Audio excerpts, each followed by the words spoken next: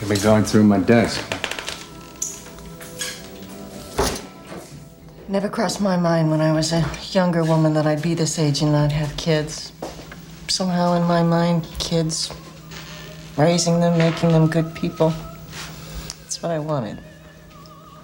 And then I met you and I realized that I'd be trading my dreams so that we could live yours. We sacrificed all of that so we could do good. We have done good.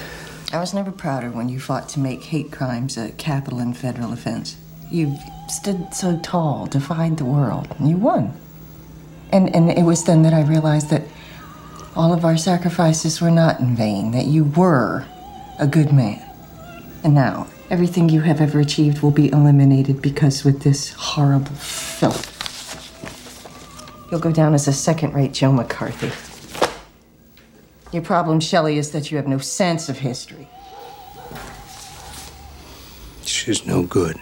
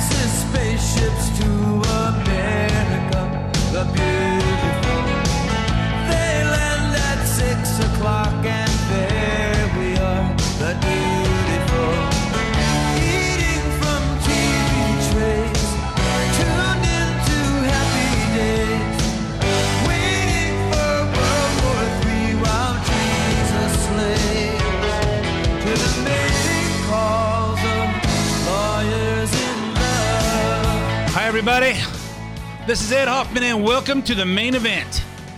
I open up with that clip from the movie The Contender that if you haven't seen, it's a really good movie with Jeff Bridges as the president and Gary Oldman as the Senate Majority Leader or the leader of the committee that confirms vice presidents. And that was his wife talking to him, and I use that clip because I think that's probably a conversation between Adam Schiff's wife and him. Maybe Jerry Nadler and his wife, if he was good enough to actually trick somebody into marrying him. And maybe even Nancy Pelosi and her husband. You know, they're all looking at this stuff, and maybe the dumb people out there are buying this BS. But you know, you gotta think that the husbands and wives of these people that are just out there lying and making fools of themselves to try and bring down Trump because they don't have any other way, are saying, you know, you have no sense of history. You know, everything you've done in your political career is gonna be erased, and you're gonna go down like a second-rate Joe McCarthy. You have no sense of history, and so I thought that was perfect because I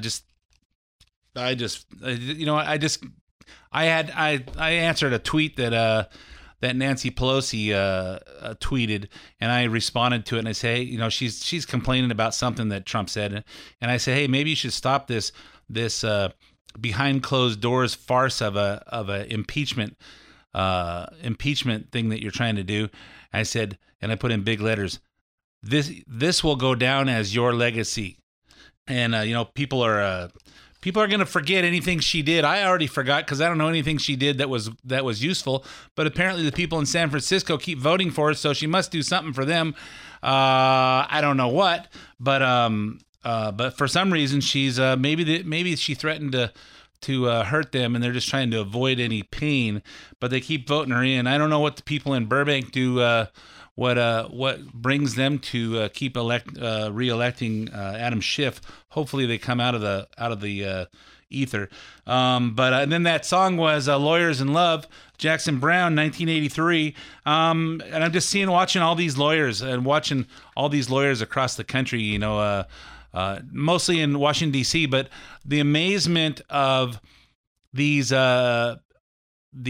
judges from every corner of the country, that every time Trump tries to do something, some federal judge signs something to stop it, and then all of a sudden he has to go to court to fight to actually exercise his own powers. It's amazing. It's amazing to me that Trump can keep moving forward and doing the things he's doing in the face of all this battle he's going through. And he's still making changes. He's still pushing through stuff, even though he's still he is responding to the criticism and all the riffraff and all the propaganda. But he's still moving forward, and he's still concentrating on that. I wonder what those 535 people in the Senate and Congress are doing for the 172,000 ish they each get. All they're working on is impeachment. They don't care about anything else that's going on. Seems to me like there's other problems in the country and or other things that could be improved on and things that could get done. But all they're working on is impeachment. I don't know what the Republicans are doing because I only see a handful of them that are actually making any noise. I'm kind of disappointed that none of them will stick their heads up above the crowd and get nasty and dirty with the Democrats and. Or maybe they're trying and just the mainstream media is not putting them on. But I know that Don and I talk about this. Hey, where are the Republicans? What are the Republicans doing? You see Jim Jordan and Georgia Congressman Doug Collins. You see him talking, and Lindsey Graham, and you see a handful of them. But you know what? All the Democrats are making noise, and they're all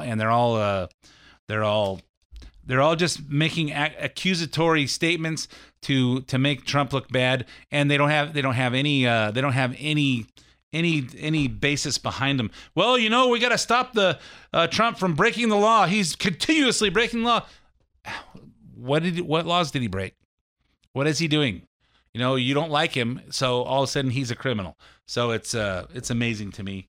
It's amazing to me that this stuff goes on and it's going unchecked because the people that control the media are picking and choosing what goes on there. So anyway, I'm going to talk about everything that makes me say these things, all the things that I observed over the last week. But first, let me introduce myself. My name's Ed Hoffman with Summit Funding.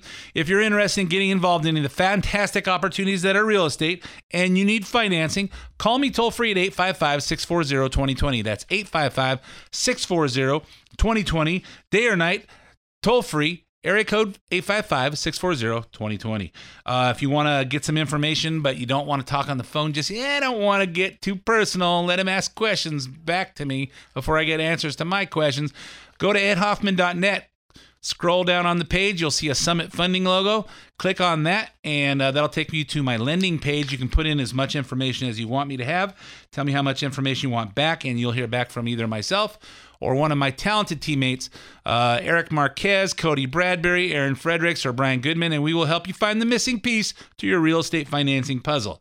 If there's anything on the show that you want repeated, also on edhoffman.net, you can get the podcast page. Click on the podcast. You can hear this show as well as several past shows, and you can download them, listen to them for free at any time. You can also get the podcast on SoundCloud or iTunes, where you can subscribe for free and have it once a week. It'll download to your iPhone or your Android or your iWatch or your iPad or your iPod or your mini pad or your maxi pad or your computer or anything you can listen to podcasts on. Social media, follow me on Twitter at Ed Hoffman, where I tweet about current events all week long, some weeks more than others. And the Facebook page for the main event is facebook.com/the main event Ed Hoffman. What else did I leave out? I can't think of anything I left out. But I don't talk a lot about mortgages and finance on the radio, but interest rates are great. If you haven't looked into refinancing, or if you're thinking about buying a house, do it now. Your money, your purchasing power is way more with the lower interest rates than it was before. Or if you got adult kids that haven't bought yet, send them my way, and you'll have someone who thinks like you, if you think like me, that will be advising them towards what's best for them. All right, so let's talk about what's going on this week. So just when we were starting to wonder if Hunter Biden was going to get away with staying silent forever, the former vice president's son gave his first interview on his business in Ukraine this week. Fortunately, he was interviewed by a real journalist, Amy Robach of ABC News, who did not hold back on asking him hard questions on his actions. First questions: do you regret being on the board of Burisma? No, I don't regret being on the board. What I regret is not taking into account that there would be a Rudy Giuliani and a president of the United States that would be listening to this ridiculous conspiracy idea, which has, again, been completely debunked by everyone. Yeah, it's a ridiculous conspiracy idea. Rudy Giuliani and Donald Trump are cooking this thing up. I think it might have been someone closer to you, Hunter, maybe your dad. I said, I'm telling you, you're not getting $1 billion. I said, you're not getting $1 billion. I'm going to be leaving here. And I think it was, 6 hours? I said, I'm leaving in 6 hours. If the prosecutor's not fired, you're not getting the money. Oh, son of a got fired. Yeah, when your dad does something like that, which is exactly quid pro quo, and then he's dumb enough to go and say it on video in front of a group of people, and it goes onto YouTube, it's kind of hard to blame that on Rudy Giuliani or Donald Trump or anybody else. And it's kind of hard for those of us that think clearly to say, hey, you know what? We got to check into what Trump said to the Ukraine president Zelensky, because you know what? Because Biden did exactly as vice president what they're accusing Trump of in an innuendo kind of a way, because the transcripts of the phone call don't indicate he made any pressure or said anything about holding back funds in exchange for until they investigate Biden's dealings over there. But it's exactly, and remember, and this should, if you're not fully engaged on this should make you really mad, because Joe Biden was over there with $1.6 billion of our taxpayer money. It wasn't his money that he's negotiating with. It was our taxpayer money. And he's over there saying, hey, you know what? Fire your attorney general, or whatever they call him over there. Fire this prosecutor, or else you're not getting the money. No, protect my son, or else you're not getting any support from the United States. And what we come to learn later is that our whole support of Ukraine financially for their military all comes from a whole bunch of donations by the company Burisma to probably a dozen different political figures in the Democrat Party, and they were all urging Obama to support Ukraine and give American aid for their military. And if you follow the money, you'll find out that Burisma made donations to a bunch of people, but the biggest chunk was going to the Biden family. So let's get back onto his interview. Fortunately, it's Trump's fault, and this is a conspiracy theory. Wasn't a good enough answer for Amy Robach. So does Hunter know just how privileged he is? If your last name wasn't Biden, do you think you would have been asked to be on the board of Burisma? I don't know. Probably not. I don't think that there's a lot of things that would have happened in my life that if my last name wasn't Biden. You didn't have any extensive knowledge about natural gas or Ukraine itself, though.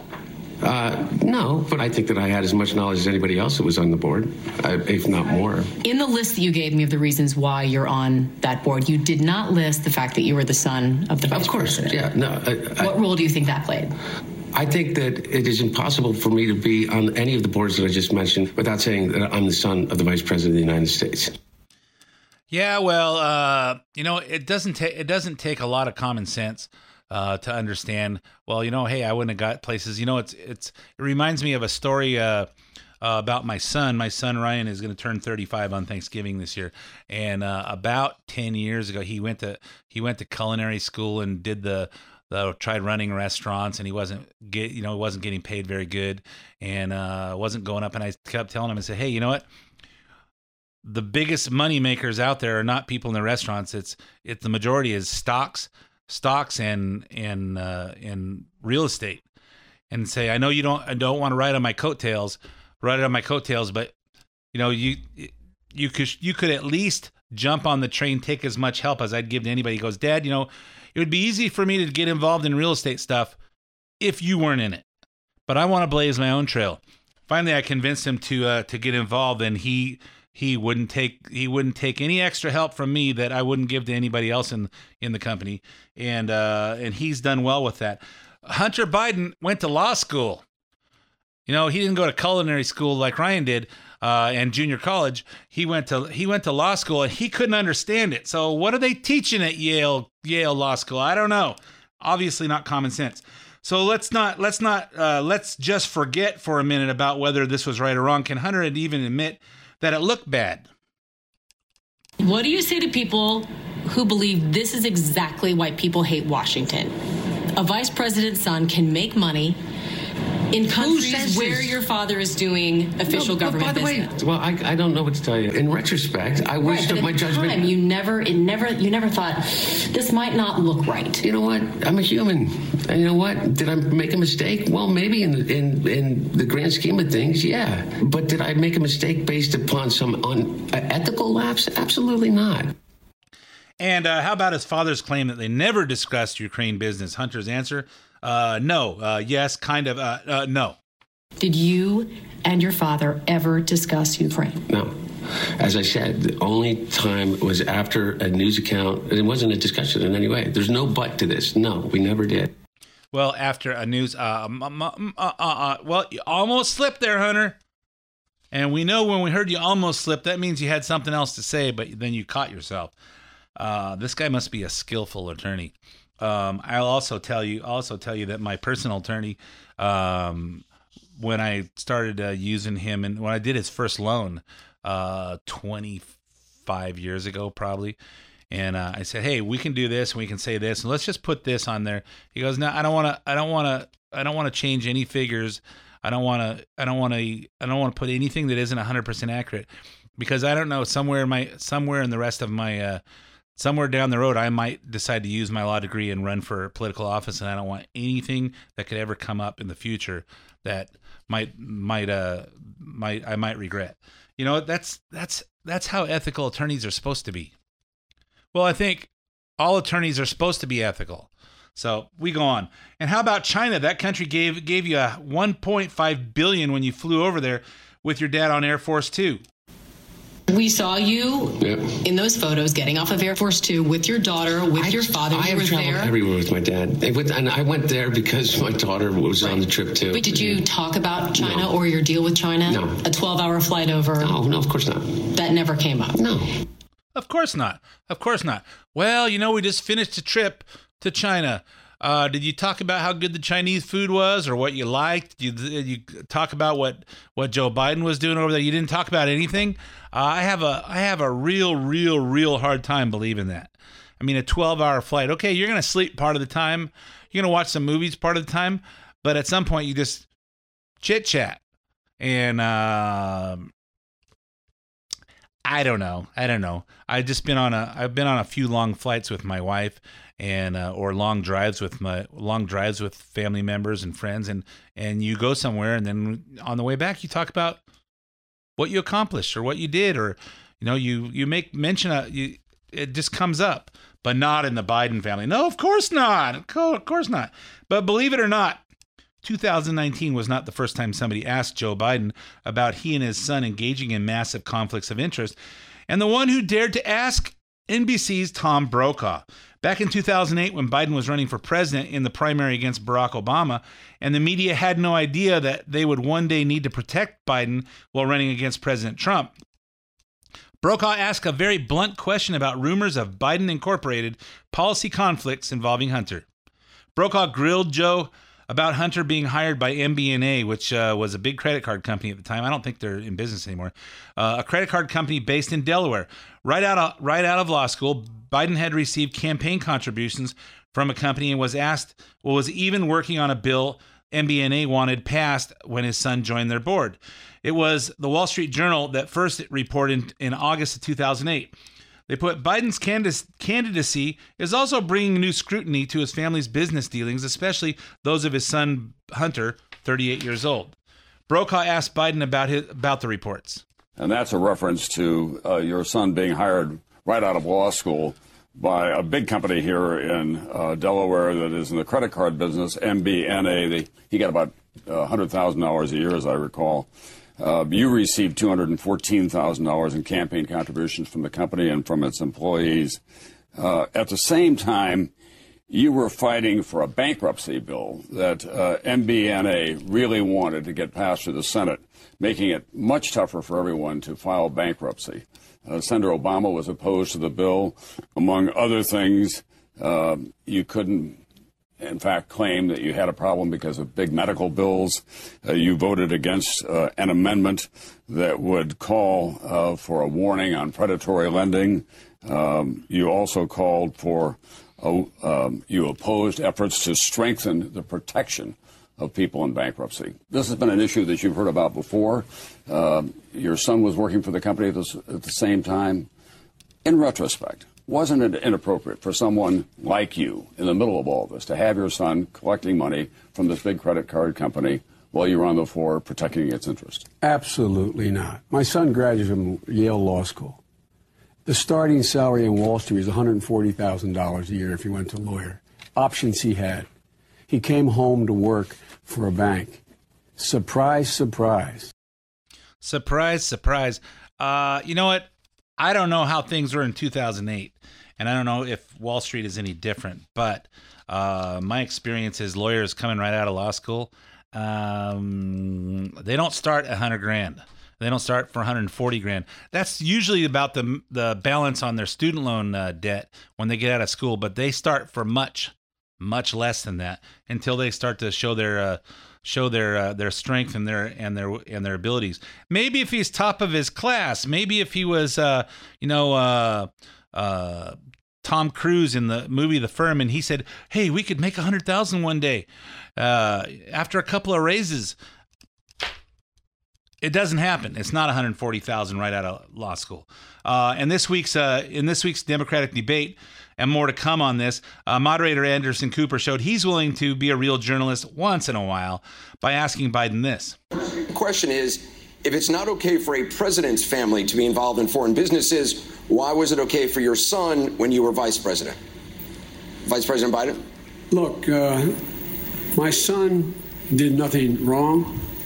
I did nothing wrong. I carried out the policy of the United States government in rooting out corruption in Ukraine. And that's what we should be focusing on. And what I wanted to make a point about, and my son's statement speaks for itself. What I think is important is we focus on why it's so important to remove this man from office. My son's statement speaks for itself. I did my job. I never discussed a single thing with my son about anything having to do with Ukraine. No one has indicated I have. We've always kept everything separate. Even when my son was the Attorney General of the state of Delaware, we never discussed anything. So there'd be no potential conflict. Yeah, what I think is important is that we don't focus on me and the crimes that I committed, but instead look at Donald Trump. Because if you look at me too close, you're going to find out that I'm a crook and a criminal and not worthy of the office of the presidency of the United States, besides the fact that I can't really put two coherent sentences together and make any sense. Hey, anyway, I'm all out of time for this half of the main event. Stay tuned for 5 minutes, commercials, traffic, weather, and sports. And I'll be right back with part two.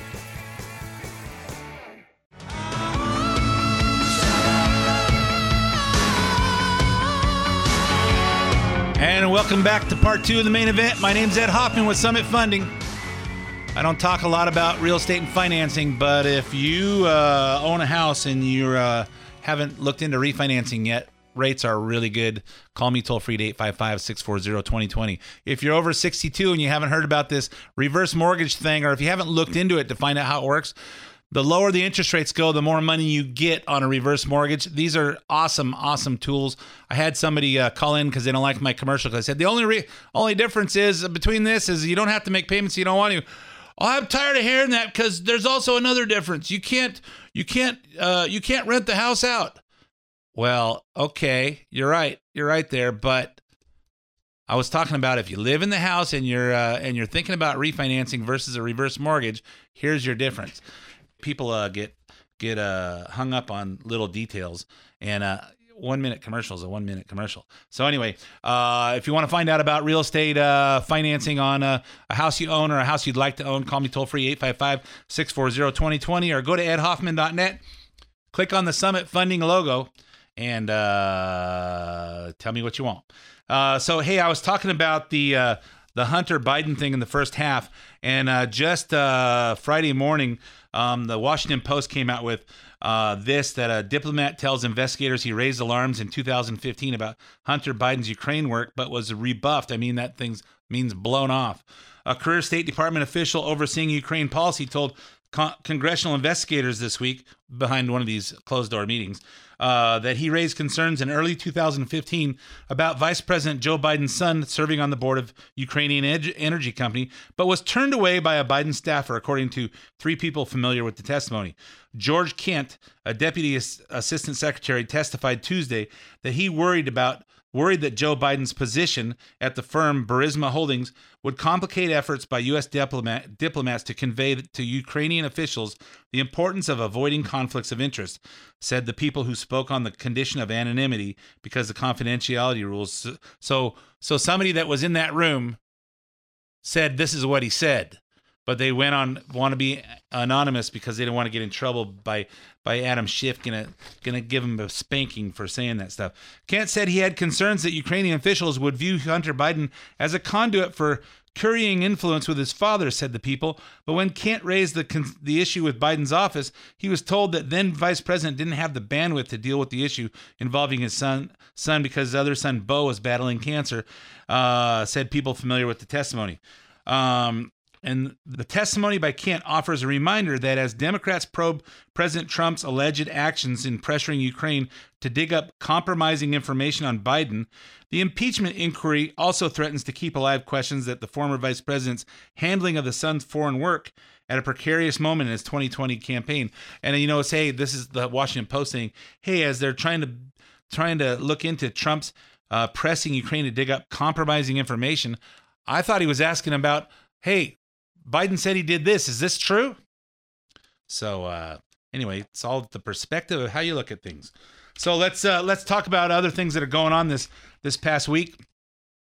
In the aftermath of the withdrawal of American troops from northeastern Syria, the resulting power vacuum has led to the Turkish invasion and the absorption of the Kurdish forces by Russia. It's chaos, but it's no longer our chaos, and President Trump is making that clear. Here he is on Wednesday. We have a situation where Turkey is taking land from Syria. Syria is not happy about it. Let them work it out. We shouldn't be over there. On Monday, Trump and the Turkish President Erdogan had a phone call joined by one of the Republican critics of the withdrawal, Lindsey Graham. Here's his take on the conversation after listening in. Yeah, there was a call to President Erdogan and Mazloum, the leader of the Kurdish forces that helped us destroy ISIS. The first thing I learned is that President Trump did not give Erdogan a green light. I would urge President Trump to release to the public the letter he sent to Erdogan urging him not to invade Syria. It was a very good letter. The president did not wake up one day and tell Erdogan, you can have Syria. Erdogan went into Syria against President Trump's advice and counseling, and now it's up to President Trump and the rest of us to fix it. But I blame Erdogan, not Trump. And realize just because we're not camping 1,000 soldiers right there to keep the peace and help build their country, we have the military in the region, and if they start doing something that we need to attack, we can attack. And just because we pulled our troops out of harm's way doesn't mean we've abandoned the Kurds. Vice President Mike Pence and Secretary of State Mike Pompeo traveled this week to Turkey to persuade Erdogan to pull back on attacks against Kurdish forces and civilians. And the president sent a second letter to Erdogan. And his second letter we have here says, "Dear Mr. President, let's work out a good deal. You don't want to be responsible for slaughtering thousands of people, and I don't want to be responsible for destroying the Turkish economy, and I will. I've already given you a little sample with respect to Pastor Brunson. I've worked hard to solve some of your problems. Don't let the world down. You can make a great deal. General Maslam is willing to negotiate with you, and he's willing to make concessions that they would have never made in the past. I'm confidently enclosing a copy of his letter to me just received. History will look upon you favorably if you get this done the right and humane way. It will look upon you forever as the devil if good things don't happen. Don't be a tough guy. Don't be a fool. I'll call you later." You know what? That's how I want my president to talk.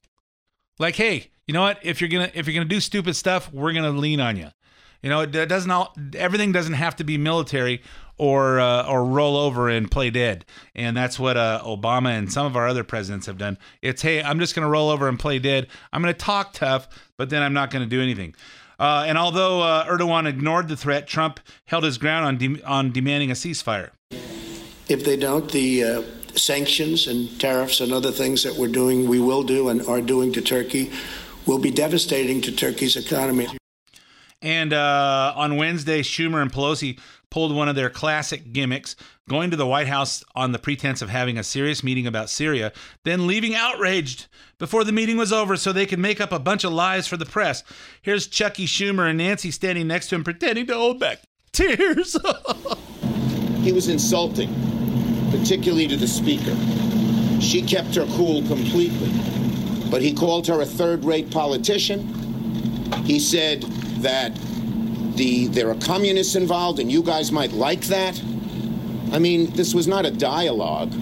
It was sort of a diatribe, a nasty diatribe, not focused on the facts. Oh my God. Trump said things like that to her behind closed doors in private in front of just a few people, not on national TV. Ah, man. That's terrible. I would have thought he'd hold a press conference and say those kind of things. He probably did that too. But how humiliating, how insulting. The speaker had to keep her cool, and now she's almost crying. Yeah, give me a break. The BS that they're pulling on him. Well, that's one side of it. Now let's hear the truth from a Republican who was in the room, Minority Leader Kevin McCarthy. I see a pattern of behavior with Speaker Nancy Pelosi. She storms out of another meeting, trying to make it unproductive. The other Democrats stayed and actually had a very productive meeting with the general from the Joint Chiefs, with the Secretary of Defense, and the president in this meeting stated what his number one goal is, to make sure America is safe. We talked with the general, listened to the plan. Very productive between the Democrats who actually stayed in the meeting. Unfortunately, the speaker tries to make everything political. Her own statements weren't productive. To storm out of a meeting, which I've watched time before during other crises, is really not the ability of a speaker or the style how a speaker should carry herself out. You know what? I think the only reason they called that meeting was so that they could say, hey, we just talked to him and he's a madman. He doesn't have any plan. Everybody's advising against him. Well, he had the Joint Chief of Staff in there and he had the Secretary of Defense. And I have no doubt that Trump has talked to leading military advisors and come up with a logical solution and to what they're doing. And at some point, we can't be everything to everybody in the world, and at some point we have to take a different stance. And while I support us keeping ISIS under control and keeping them over there, I'm gonna wait and see what happens, because I've heard different sides to this. I have like I said last week, I have mixed feelings on whether he did the right thing or not. But I'm not taking judgment because I'm not the president. I don't know everything that he knows, and Pelosi doesn't care, and neither does Schumer. All they want to do is say stuff that will put doubts in people's minds that don't pay attention, so they'll support the impeachment. The impeachment's not going to happen, and everybody knows that. But they know that there's no way that they're going to lose. They're going to lose the election next year, and I don't want to take that for granted.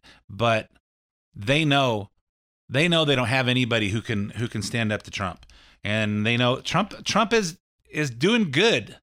He's doing good for our country. Well, our enemies don't fear us, and our allies don't respect us. That's bull. Our allies do respect us, and our enemies do fear us because they know that Trump will push the button if he needs to. Trump will send the military, and Trump will cripple their economy, and he's not afraid to step on people's toes. That he rules America, and he's protecting America is his job. So anyway, let's get into the exciting stuff that happened on Tuesday night. The CNN Democratic debate. It's been over a month since the last Democratic primary debate. But we got a real treat on Tuesday night as CNN and New York Times debate in Ohio revealed new dynamics in the Democratic presidential race. Mayor Pete Buttigieg and other B-list candidates were newly aggressive in making their points. For the first time, Senator Elizabeth Warren took fire from multiple rivals trying to knock her off the top, and former Vice President Joe Biden struggled to make an impact as it became pretty clear many people are only supporting him out of sympathy. And of course, he's struggling to try and put two coherent sentences together in a row.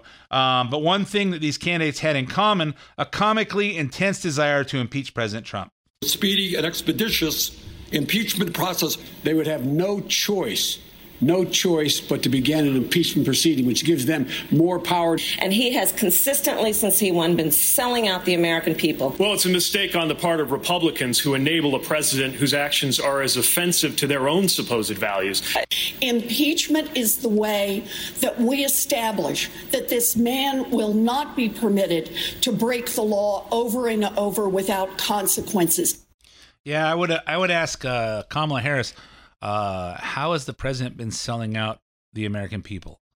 How has he been selling out the American people? Because I saw Biden admit that he took $1.6 billion of our money and to the Ukrainian to Ukraine and held it hostage to save his son.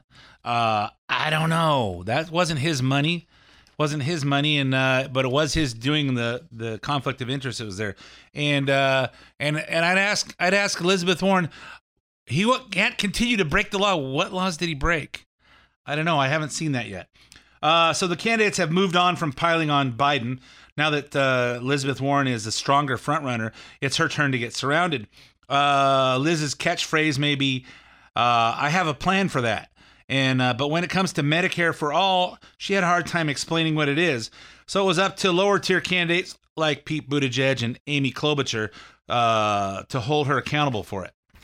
Your signature, Senator, is to have a plan for everything, except this.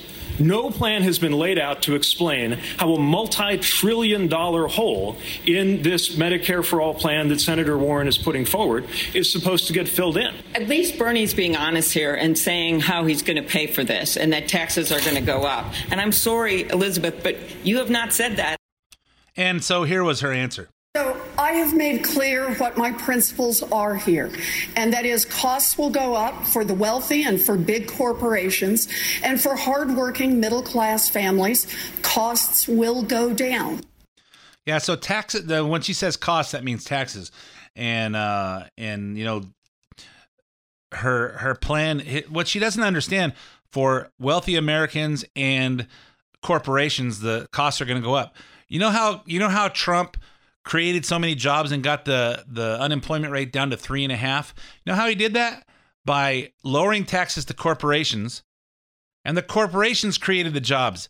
He didn't just take a bunch of money and hire people to do government jobs. He took away the taxes and let the corporations do it. Let the free market run itself. Get out of the way so the free market can build itself. The government doesn't have to do everything for everybody. And the bigger the government, the smaller the citizen. We want to let the free market do its thing and let the government do what it's supposed to do. Enforce the laws and protect its citizens from foreign enemies. And that's all it needs to do. And then get out of the way for everybody else. So the air was thick with tension when Warren attempted to take credit for proposing my least favorite government bureaucracy, the Consumer Financial Protection Bureau. You know, all these new rules in mortgages, why it costs so damn much to make a loan happen, why, you know, your interest rates would be much lower than they are now, except for how much it costs to make loans with all the new compliance stuff and all that stuff. Biden got visibly angry as Warren was trying to take credit for it. Warren messed with him more after that. I got votes for that bill. I convinced people to vote for it. So let's get those things straight, too. Senator Warren, do you want to respond? I am deeply grateful to President Obama, who fought so hard to make sure that agency was passed into law. Who was it last the last debate? I think it was Cory Booker that said that he said, hey, you know what? You can't continue to take credit for everything that Obama did because you're not Obama and you weren't the president. And then when it's inconvenient on something that Obama did that didn't work out good, to say, well, I was the vice president, I wasn't the president. So anyway, that was pretty funny. But where was Bernie in all this? Fresh off of his heart attack 2 weeks ago, the socialist candidate is back in top form despite having lost much of his 2016 support to other candidates. Senator, we are all very glad you're feeling well, as you just said. But there is a question on a lot of people's minds, and I want to address it tonight. You're 78 years old, and you just had a heart attack. How do you reassure Democratic voters that you're up to the stress of the presidency? Well, let me invite you all to a major rally we're having in Queens, New York, BernieSanders.com. We're going to have a special guest at that event, and we are going to be mounting a vigorous campaign all over this country. That is how I think I can reassure the American people. Yeah, let me think. Who would that special guest be in Queens, New York? Who would be the next biggest socialist candidate who happens to be the congressman in Queens, New York? Alexandria Ocasio-Cortez, maybe? I don't know. Maybe. Up to this point, mainstream media has danced around the age question because all they want is just someone who can beat Donald Trump, because they don't care. They don't care. Hey, we just got to get that mean guy, the guy with the comb over and the blonde hair. We know it's really gray, but he must be coloring it because it's different colors sometimes. We got to get rid of that guy. We don't like him, regardless of what he's doing for the country. So we don't care what we do to the country to get rid of him. Up to this point, they've just ignored it. Let's just beat him. But now that most of the younger candidates are struggling to stay in the race, Beto O'Rourke and Cory Booker and even Kamala Harris, who's almost dead in this thing. They're almost irrelevant at this point. It's time to acknowledge that their three major candidates are all over 70. This isn't easy for Democrats. After all, this is the party that told us John McCain and Mitt Romney were too old to be president. They thought that, they said, hey, you know what? He's not going to live this. He's going to be like 70 or something if he got nominated, if he got inaugurated, and then he'd be 78 by the end of his second term. They thought someone like Booker or Harris was the young blood America needed, but apparently America doesn't agree. So after Bernie got his heart attack question, Aaron Burnett asked Biden about his age, and he didn't take it so well. If you're elected, you will turn 80 during your first term. Last month, former President Jimmy Carter said he could not have undertaken the duties of the presidency at 80 years old. Why are you so sure that you can? Because I've watched it. I know what the job is. I've been engaged. Look, one of the reasons I am running is because of my age and my experience. With it comes wisdom. We need someone to take office this time around who on day one can stand on the world stage, command the respect of world leaders from Putin to our allies, and know exactly what has to be done to get this country back on track. And I will release my medical records, as I have 21 years of my tax records, which no one else on this stage has done, so that you can have full transparency as to my health and what I am doing. Just to be clear, Mr. Vice President, when will you release those records? Before the first vote. Before Iowa? Yes. Not by the end of this year? Well, before Iowa. I mean, look, I've released them before. I mean, I've released 55 pages of mine. I'm the only guy that's released anything up here. Yeah, then it was Elizabeth Warren's turn. Senator Warren, like Senator Sanders and Vice President Biden, if you win the presidency, you would be the oldest president ever inaugurated in a first term. You would be 71. 40% of Democratic primary voters say they think a candidate under the age of 70 is more likely to defeat President Trump. What do you say to them? Well, I say I will outwork, outorganize, and outlast anyone, and that includes Donald Trump, Mike Pence, or whoever the Republicans get stuck with. Yeah, I have my doubts on that. If she even gets a nomination, I look forward to a mano-a-mano debate between her and Trump, because he's going to eat her lunch, because none of her policies make any sense. And you know, for a businessman that is smart as Trump, he's just going to make her look like an idiot, or any of the other ones up there. If you were happy to see Ellen DeGeneres telling sensitive libs to calm down this week after she dared to have fun at a football game with the evil 43rd president of the United States, George W. Bush, then you might like the way the debate wrapped up. Here's Anderson Cooper. We have time for one more question that we would like all of you to weigh in on. Last week, Ellen DeGeneres was criticized after she and former President George W. Bush were seen laughing together at a football game. Ellen defended their friendship, saying we're all different, and I think that we've forgotten that that's okay, that we're all different. So in that spirit, we'd like you to tell us about a friendship that you've had that would surprise us, what impacts it's had on you and your beliefs. And there were some interesting answers. Republicans like Trey Gowdy, for example. I happened to be in the elevator with a Republican member of Congress, Will Hurd. You asked about a surprising friend. For me, it would be Charles Freed. 27 years ago, when I was under consideration for a job, he was someone who had been George Bush the First Solicitor General. I went out to try to invite every one of my Republican colleagues to dinner. And let me again say, finding a dinner in a restaurant, agreeing on one with Ted Cruz was a very difficult thing. Yeah, it's amazing how, did you notice Beto O'Rourke, his friendship was, I rode in an elevator with the Republican Will Hurd. It's funny. And then, of course, Elizabeth Warren talking about, 27 years ago. Well, from all evidence, 27 years ago, she was a Republican. So I don't know. But there was one specific name that got dropped a lot over and over. When I was chairman of the Senate Committee on Veterans Affairs, I tried to get through the most comprehensive piece of veterans legislation in modern American history, and I failed. I only had 2 Republicans to vote with me in the Senate. So we had to go back to the drawing board, and I worked with John McCain. For me, it's John McCain, and I miss him every day. The 2 people maybe would surprise you the most were, he's been mentioned twice, but John McCain. John McCain worked for me. Yeah, John McCain, every Democrat's favorite Republican, because he's the most Democrat of all the Republicans in history. Maybe we call him Rhino. And I know I've talked about some personal things about John McCain that take away my respect for him, and I talked about it before he died, so I'm not going to go over that today. But one last thing, if I got 30 seconds left, that Elizabeth Warren was talking about how she's gonna bring out a wealth tax. It's going to tax people that are worth more than $50 million. 2 cents. They can give up 2 cents. 2 cents on every dollar above 50 million.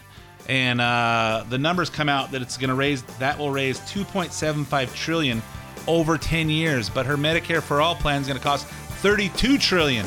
So the math doesn't work. It doesn't work out. This give everything free, and that's to say nothing of the cancel all the student loans and free this and free that. We'll talk more about this next week on The Main Event. necessarily reflect the opinions of Summit Funding Incorporated. Ed Hoffman, NMLS ID number 9921, California DRE ID number 1012658, Arizona MLO license number 0926439, branch NMLS ID number 1841782, Summit Funding Incorporated NMLS ID number 3199, Arizona license number 0925837, equal housing opportunity.